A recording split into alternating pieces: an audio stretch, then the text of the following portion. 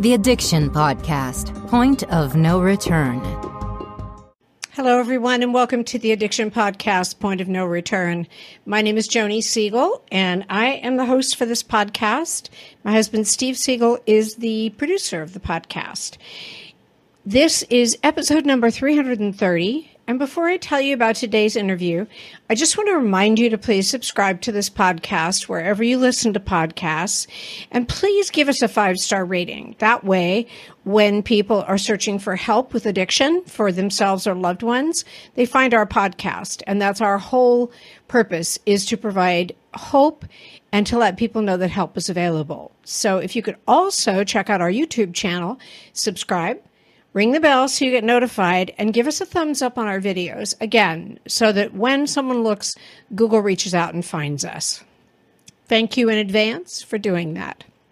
So today's episode is an interview with a gentleman that we've interviewed before, but we feel that he brings a lot to the table in terms of investigation into this whole area. So here's the description of him. A merciless pit bull of an investigator is what the Chicago Tribune said about Gerald Posner, a former attorney turned investigative journalist and author. He's written 13 acclaimed books, including New York Times hardcover nonfiction bestsellers, Case Closed, Why America Slept, and God's Bankers. Posner was a finalist for the Pulitzer in history for Case Closed. He has also written dozens of articles and opinion pieces for leading national magazines and newspapers, and is currently a contributor to Forbes, as well as reporting on a wide variety of topics. In Just the Facts, his Substack. His latest book, Pharma, Greed, Lies, and the Poisoning of America, published in 2020, won the Florida Best General Nonfiction Award and was shortlisted for Best Business Book by the Society for Advancing Business Editing and Writing. The New York Times said Pharma was, quote, a withering and encyclopedic indictment of a drug industry that often seems to prioritize profits over patients. It reads like a pharmaceutical version of Cops and Robbers, end quote. Gerald's wife, author Patricia Posner, works with him on all of his projects and, I might add, is an author in her own right. So without further ado, let's talk again to Gerald Posner. Gerald Posner, thank you so much for being on the podcast again today. I always love it when we talk.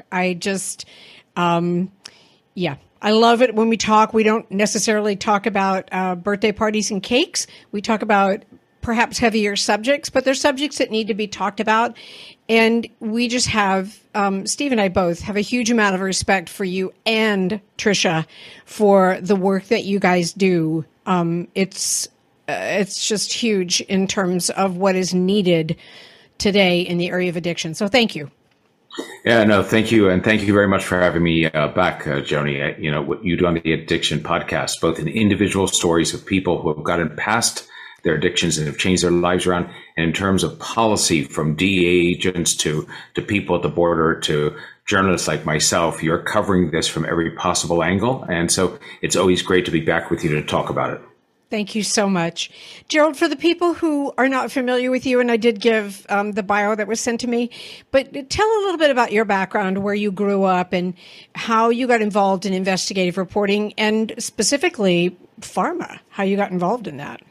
So Pharma was my last book of 13 books. It came out right at the beginning of the pandemic in March of 2020. It's an 800-page history of the American drug industry. And it covers a lot. The spine, what I call the narrative spine that stays through the story, in essence, is the Sackler family before they had OxyContin, and after they had OxyContin, and the opioid epidemic. And that is probably the heart of the book in many ways, as it tells that story through there. I've done books on a lot of different subjects together with my wife, Trisha, everything from Nazi war criminals to Chinese gangs in the heroin business to political assassinations. In another life, I was a lawyer and had done a pro bono lawsuit for some twins who had been experimented on at Auschwitz, the Nazi concentration camp. I remember that. Yes. Thank you. Sorry for interrupting. Yeah. No. And that's what got me. The lawsuit failed. We were thrown out of federal court. We couldn't get them any extra compensation, and ended up turning that into the first book, a biography of the Angel of Death, in 1986. And some of the proceeds then went back to the twins. And that was when I pretty much decided to leave the law and keep writing. Tricia was on the adventure with me. And actually it was in 1990, the end of 1989, so 3 years after that book came out, that I first wrote about fentanyl. Hard to imagine. I mean, I can't believe we're talking 32 years ago now. And it was an article, it was in research that I did. I found out from the DEA agents that I dealt with in doing a book in 1988 called Warlords of Crime about the heroin business. I had come back from South America and said to Tricia, by the way, I met these Corsicans who had fled France because they were involved in the heroin trade. They're fugitives in Paraguay. And they said the heroin business used to be a great business, quote unquote, but it's lost its honor because it's been taken over by the Chinese. I said to Tricia, evidently Chinese gangs have taken over the heroin business. You want to look into that? I knew I married the right woman. She said, sure. We went to Southeast Asia and the Golden Triangle for 6 months and put that story together. We met a lot of DEA agents and Hong Kong police and narcos in Thailand. Some of those DEA agents said, by the way, we have a new problem coming up. It's synthetic drugs. We're not going to have to worry one day about which ship in a port is hiding the heroin that's been processed in a lab from poppies in Southeast Asia, or how much cannabis is grown and then being sent in bales and being disguised. And the same thing with cocaine, because we're getting to the point where they're able to make it in a laboratory anywhere. They don't have to worry about good weather for crops and importation. And fentanyl was put on my radar. I went out at the time. I had a story that said from DEA agents why they thought this was the next great threat. New York Times, Rolling Stone, Mother Jones, Vanity Fair, New Yorker, everybody said, nope, that's just a scare story about something. And it ended up, I went to Playboy, which then used to publish real long stories, believe it or not, back in the day. They said no. It ended up in Penthouse, Playboy's competitor. So that's where the story in 1990 was published about fentanyl, because no one in the mainstream press thought it was any interest. I have it reprinted on my Substack so that anybody can go there and look at the original in full from that period. And if you look at it now, it's prescient, not because I knew we'd be here today. I had no idea. Yeah. But the warnings they were giving, and then there's a gap of 15 years really in which you don't see much about fentanyl at all. Right. It wasn't as all of a sudden a few years later people started to write about it. So here's this matter that's now come back. If you had said to me in 1990, by the way, do you think one day 100,000 Americans a year are going to be dying of opioids and 70% of those will be from fentanyl, and we'll have more fentanyl being caught to kill Americans 5 times over just in what's being seized? I'd say, no, it couldn't be. That's like a dystopian nightmare. But it is where we are, unfortunately. Yeah. How can people find that article? Because all of a sudden I'm going, I want to read the article. So if they go to Substack, I have a Substack called Just the Facts by Gerald Posner.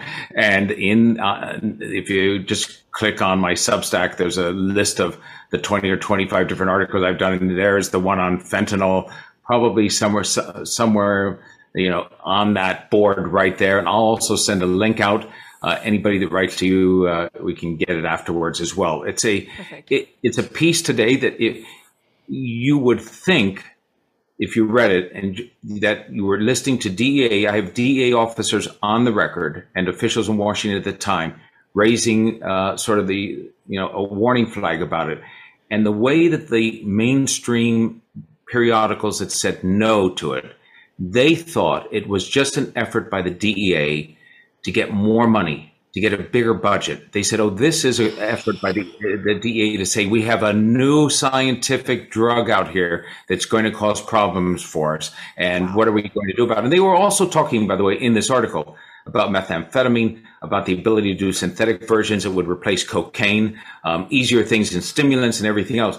So the concern was the synthetic market, but the heart of it was fentanyl. And it shows you how long fentanyl has been around, in that sense. And then in recently I've followed up. So, fentanyl has always been a thread there. I've done pharma, which is on the prescription end of the market. Sometimes the hardest thing about getting someone into recovery is getting them to agree to treatment. Bobby Newman, a certified drug counselor with 30 years experience and an over 85% success rate as an interventionist, has created a series of 12 videos that you can use right now to learn every step to get your loved one to agree to treatment. Call 866-989-4499 today and say the word podcast to get a 10% discount. Or go to newmaninterventions.com and type in the word podcast for a 10% discount. This service comes with a free 1-hour consultation with Bobby. A couple of months ago, also on Substack, I returned to do a story about gridlock in the fentanyl war. And what I meant by that, people can find it also there on Substack. It's talking about the fact, Joni, think about this. We're here. You know it so well. You cover this all the time. Fentanyl is leaving a trail of death and destruction in America, as OxyContin did, but even worse in the sense that we can't go after doctors who overprescribe. We're looking for dealers. Yeah, you get it. It's completely unchecked. Now, I would think that we could get bipartisan agreement in Washington on moving forward on it. So something simple. Let's not take everything. The simple thing for me is SAFE, this sort of safety act that's been presented in Congress. So here's the idea. This is why I wrote about it, because it just had me infuriated. There are fentanyl analogs. An analog is you have fentanyl that's gone through the process of the DEA. They've tested it. They've had chemists come in. They break down the chemical structure. They put it on the controlled substance list. They are enforcing the law. They arrest somebody. They can prosecute them. An analog is a chemical sort of variation of the underlying fentanyl, sometimes as small as literally it can be a single, you're talking about changing a single feature on the chemical structure, and it's chemically different.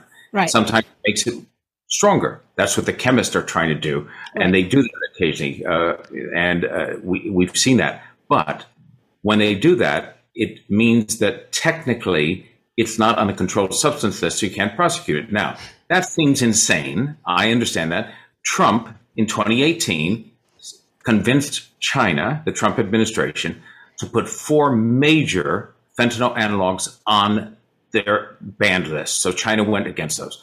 And the DEA then got a rule passed that said we cover all fentanyl analogs. Fantastic. End of subject. Except that authority expired in 2020 for the DEA.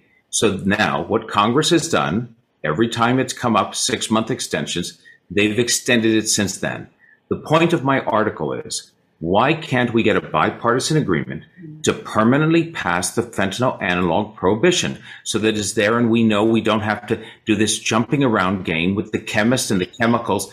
And that's because when it comes up before Congress now, the Democratic Senate only wants to pass it. They're willing to if it's included as part of $10.5 billion that will go to harm reduction and to education and to furthering treatment so that people can get off of their addictions. That's an admirable goal. We need a lot more funding in that area, I understand. But the two shouldn't be tied together. Exactly. So, and this is where I just am infuriated that the mainstream media and others aren't on it more, because this should be low-hanging fruit. Let's just get it past Democrats and Republicans. Let's get it done. Yep, I agree with you. And, what this makes me think of is I watched a hearing, and I apologize, I'm bad with names, but we had a fellow who used to work at the DEA, and he's very passionate about this whole fentanyl issue. And he points out over and over again that it's not addiction and it's not overdose. It's actually poisoning. Right. And the one of the Democrat people that were there kept saying, "Oh yeah, we have to address addiction, and we have to address overdoses." And even the mother of the young person who had died from fentanyl poisoning said, "It's not overdose." But anyway, they try and steer the whole subject of the fentanyl coming over the border and the poisoning of Americans. They try to steer it away into people who have become addicted to drugs, and that's not what it is. And it's a partisan thing, which is insane. You are listening to the Addiction Podcast, Point of No Return.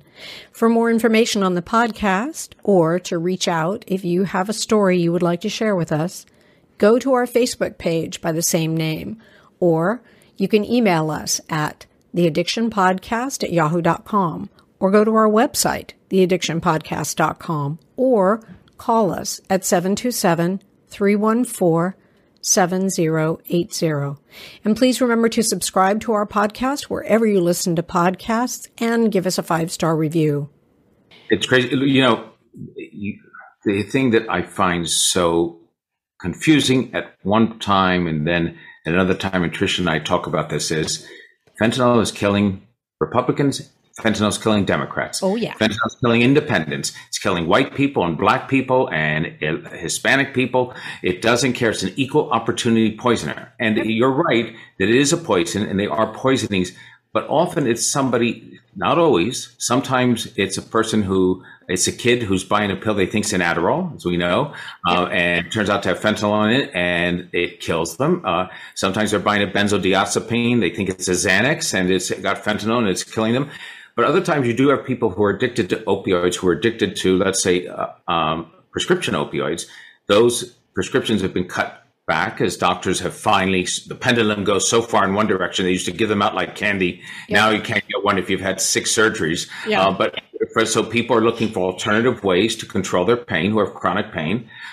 It's pushed people into heroin, and sometimes it pushes people who are addicts in opioids already to try fentanyl. So, there's a great crossover here. I'm going down, Tricia and I are going down this September, on September the 23rd, to the 3rd annual, Voices Against, Lost Voices of Fentanyl. The group of mothers pulled together by April Babcock and others are holding their 3rd annual rally on the National Mall. I didn't make it last year or the year before, and other things came up. This year we marked it down in concrete and said, we're getting there no matter what. We're going down on our own, paying our ways. We hope other people will find their way to Washington. We shouldn't have to gather on the National Mall. The mothers who have lost children, the fathers who have lost children to fentanyl, shouldn't have to pay the federal government for the rental and all of the material for the National Mall. They should be invited into the White House. I don't care if it's Biden or Trump or whoever, to talk to them and tell them what they're going to do. Right. It's a nonpartisan issue. And as you say, fentanyl doesn't care your religion, doesn't care your color, doesn't care your political leaning, and it doesn't care about the political leanings of your parents, and it's killing kids just, willy-nilly throughout our country. It's scary. And I think that, there are one of the problems we get to on something like fentanyl is, and I've talked to a lot of people about it, just lay people. Sometimes it'll come up as a discussion. Some know somebody who's been poisoned by fentanyl, and they know somebody who was addicted to oxy, and we'll have a discussion. And there's a level at which a fair number of them sort of throw their hands up and say, it's impossible. We can't stop it. It's too much. We're intercepting now, 5 or 6 times as much fentanyl as we had intercepted before, enough to kill the country 2 times over. And we only intercept a small portion of what's coming in. So there's so much here. How can we ever stop it? And therefore, they almost give up. Let's talk instead about what the football season is going to look like. And that's unfortunate, because that level of, apathy. Sort of apathy caused by frustration that the problem can't be tackled. Yep. I will tell you, though, and you know this, there are parents who are not apathetic about it, and they won't be, and they won't let it go because they've lost their kids. And when you start messing with parents who have lost kids, you think a big black bear is scary? Yeah, you ain't seen nothing yet. And these parents are being heard, and they're getting out there. And I appreciate you and Tricia backing these people up and supporting these people, because where they have the passion because they've lost a loved one, loved one, you guys have the passion, but you have the facts, you have the data, and it's really hard for people to argue with that.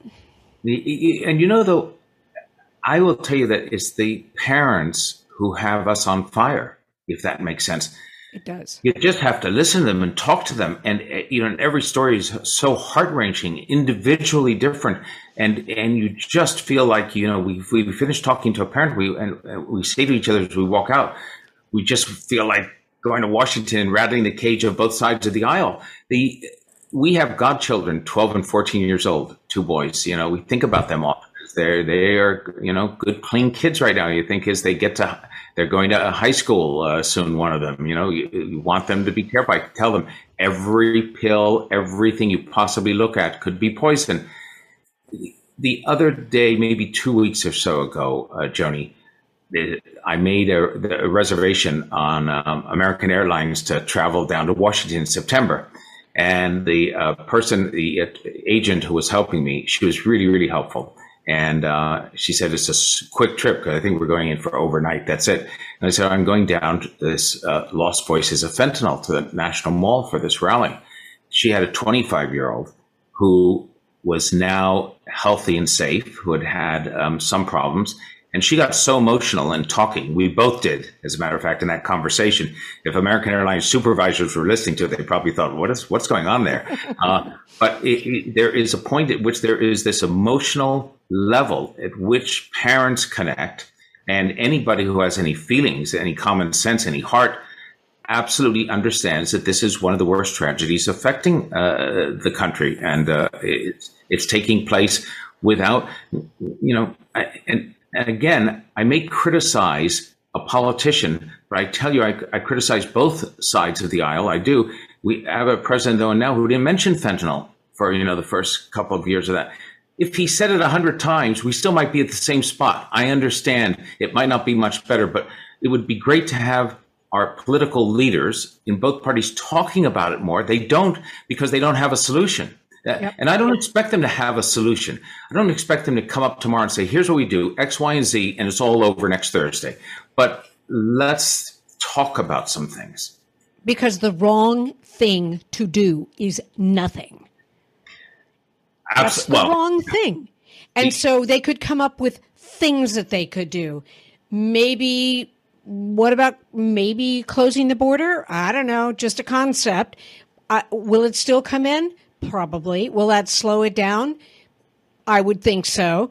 It's not that there's just, as you said, one magic pill or one magic thing that's going to solve the whole thing, but do something. Take action somewhere. So, because doing nothing is not, as you said, not just is it wrong, but it's deadly. Yeah. I mean, the toll is, unbelievable. It's the fentanyl. 70% of the overdose deaths every year now are fentanyl, and it's the single largest cause of death of people between the ages of 25 and 45. I have an article I just read a month ago that the number of deaths of those under 18 has gone up 5 times over what it had been just a few years earlier. So that's a remarkable increase. We're talking, and when you say do something, yes. So it's a combination of not just passing the legislation, but then you have to act on it. And what I mean by that is, Colorado's an example.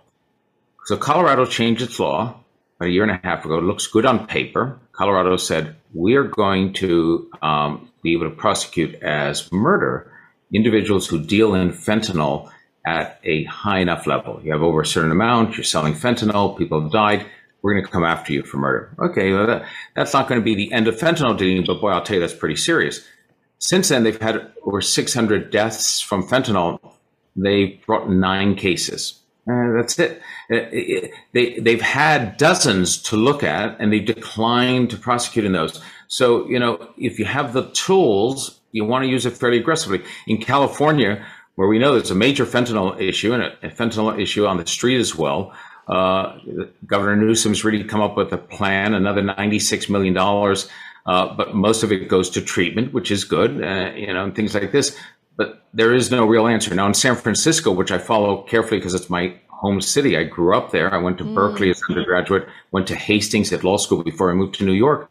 And I follow somebody who's a recovered addict who's now out there fighting to stop the scourge of drugs. Guy T. Wolf. He's on Twitter, and he posts the very fact that San Francisco police will not arrest many of the dealers of fentanyl and other drugs because they actually are Honduran nationals. It's been talked about. It's been in blogs and everything else. If they were in fact arrested, it would raise a question of deportation for some who are here illegally. Since San Francisco is a sanctuary city, it's off limits. Now, when you have two policies colliding like this, you need somebody with common sense to come in and say, okay, if you want to be a sanctuary city, great. If you want to protect foreign nationals who arrived who don't have their paperwork, fine, go for it. But if you're also protecting them when they're doing illegal things like dealing drugs, somebody's lost their mind. Yes. So there has to be a rule here. And we have some of the laws are on the books, and either we ignore them or they're turned upside down in this crazy world. Yep. Wow. Well, we should have your friend on the podcast. You should get your friend on the podcast. Yeah, he's very good. He's outspoken. And as a matter of fact, it's very interesting because he lived it. He was there. He was not for just the luck of a few things. He would be one of the casualties. And now he's quite outspoken. He knows there's no single solution. And so, and that's it. And sometimes I saw a recent debate, to the extent that debates exist on Twitter, in which there are advocates for homelessness that say we should have housing first. Housing comes before drug rehab, and in some countries like Finland have done that. That's the most important thing. And he argued and said in Los Angeles, where they're doing housing first in some areas, they've had overdose deaths inside the new houses. You can't just put people who have unbridled drug addictions necessarily inside without any treatment options or a path for recovery. That would seem to be common sense, but people get quite exercised about those things. Yep. You are correct. Okay, so Gerald, what do we tell people? What do we want to tell people about this whole subject? We got to give them a message of hope somewhere. Well, I mean, there is hope because I think that famous last words, don't hold me to this, can't get much worse. So we're near the bottom. So I think that there are a number of things. I mean, first of all, to the parents out there, you just do your absolute best at reminding your children that every possible, drug they take that's not from a doctor and over the counter at a Walgreens or a Duane Reade or a CVS is potentially poison. And not to think of it as fentanyl, but as poison. Somebody put rat poison in it. It's going to kill you. That's the equivalent of what fentanyl is. And you may not know. The dealer who sells you the drug may not know. So the college kid who's providing the Adderall to you, and you think, oh, that's great because I know that kid, and he's been around for a while, may not know that the supplier has put fentanyl into the lot. So, there's no way to go back and double test. And if you see kids who die accidentally of accidental overdoses, there are too many of them. You don't want to be one of those. So for parents, you just have to sort of drive that home to the extent that that's possible. And that, I think, is absolutely critical. Then I think what we need from the government leaders is more action. We are not going to arrest our way out of this crisis. That's clear. All right. We didn't do it on the war on drugs for all this time. So I can't say, if we have a little bit more DEA enforcement and Colorado processes more people for murder, it'll all be over. But we do have to make that a higher cost for fentanyl dealers and for the suppliers. So I've talked to parents who think that the U.S. should name the cartels who are making a lot of money off of this as foreign terror organizations. Agreed. I think that, and it gives us. So what does that do? Somebody says, "Oh, that sounds great on paper." No. It's not just paper. Let me tell you. I did a book on 9/11. I did a book on Saudi Arabia and the funding of terror organizations in radical Islam. Once they're designated a terror organization as some of these fake charities where they were funding real extremists, the U.S. has tools to go after the finances. The money, the old money trail of these cartels in a way they can't right now, to put individuals on the list, to stop the bank accounts, to make them pariahs in the international community in terms of moving their funds around. Why we have not done that is because of a diplomatic standoff with Mexico that I'm not privy to. But that should be done. And to the extent, I've also talked to people who think that fentanyl should be declared a weapon of mass destruction.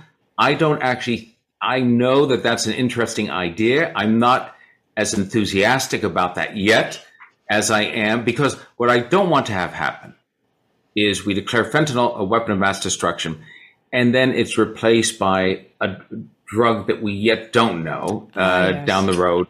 And we're mired in that. We should be able to go after fentanyl as we do any other poisonous opioid without having to call it a WMD. But I'm game for that. And we should definitely have the analog safety law passed in Congress. Then the question becomes, what you talked about before, Joni, I think is key. This issue of fentanyl gets wrapped up too often in an issue and a debate, and I have it with people about harm reduction, about safe injection sites, everything else. That's because they're confusing fentanyl with addiction. Yep. You're absolutely right. And they are different. They really are. I'm all for, harm reduction together with education, together with a path for somebody to be able to get off their addiction, but it's a separate issue from fentanyl. I know very few maintenance fentanyl addicts out there. Yep. Us too. And when a child decides to try a Xanax and gets one off of social media and dies because it's fentanyl, that's not addiction. That's not overdose. That's poisoning. Right. And I do think that the laws can be updated, state by state. In terms, the other day here in Florida, where we live, I think Governor DeSantis, together with the legislature, it's either proposed or I think they passed it. They have the death penalty is now available for people who rape children, child rapist, and that's now on the thing. Fentanyl can be looked at as strengthening the laws. We're not going to scare people away from dealing it because there's a lot of money all the way down the line. But I do think there has to be an extra penalty here. If you are distributing a poison, you remember maybe 20, 25 years ago, somebody will write into you and correct it. I'm sure it's longer than that. I've got it out. But there was a great scare in America when a few people, maybe 5 people, died from Tylenol poisoning. There had been tampered with 30 years ago with sort of Tylenol capsules and put cyanide inside, and then some people died. That's the poisoning. Same thing. Same thing. I will tell you, we were up in arms about it, right? Because people think, oh, well, Tylenol, that's something any of us could buy at the local store. Fentanyl is something being used by addicts, and not true. I keep telling them, and they do understand it. They don't understand it completely. But fentanyl is its own class, and that's why it's so dangerous. Yep, you are correct. And education, which is why I'm super excited that you came and talked to us today.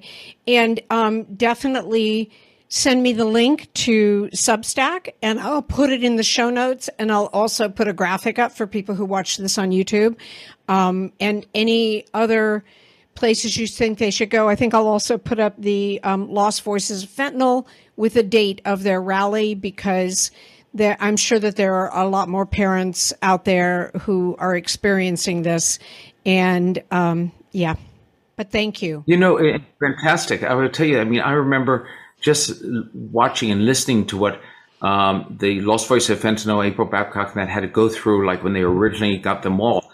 They had to go through the bureaucracy of figuring out how to do it. Who do you contact? How do you rent a space? Where do you get this? I'm looking at all of this effort spent on this, and they are determined to do it and have their voices heard. But I'm thinking to myself, they shouldn't have to go through that. You're correct. And it's one of the things that just gets us up and furious about it. And I just think that, and us being mad about it isn't going to make a difference on the final result. But I'm hoping that more journalists at the major mainstream outlets will cover it not as part of the overall addiction story, but as its own deadly separate chapter to what I view the natural outcome of the drug companies addicting so many people to an excessive amount of prescription opioid painkillers for reasons for which they should not have been prescribed, that also has created the fertile groundwork and fertilizer for the fentanyl epidemic. I completely agree. Thank you, Gerald. Thank you to you and your lovely wife who's not on camera, because you guys continue to, fight the fight and really confront the evil that is there on this subject. And we so respect you both and appreciate you both. And thank you for being with us today. Thank you so much for having me. I look forward to one day being on the show and we could say together, whatever happened to fentanyl? Remember when that was such a... That would be great. Please, in our lifetime, please, God. All right. Thank you. Thank you for listening today. I want to repeat something that Gerald said, and that is that Lost Voices of Fentanyl, and that website is lvof.org. And they're having a rally in Washington, D.C. on September 23rd. And if you or someone you know has been affected by this whole fentanyl poisoning situation, then you might want to go and you might want to spread the word. And I think that the politicians in Washington, and I don't care whether they're Republicans or Democrats, they need to get their heads from where the sun doesn't shine, and they need to start doing something about this situation with fentanyl. And I'm sorry if it's going to step on political toes to perhaps close the border, but if that's what's needed, then that's what should be done.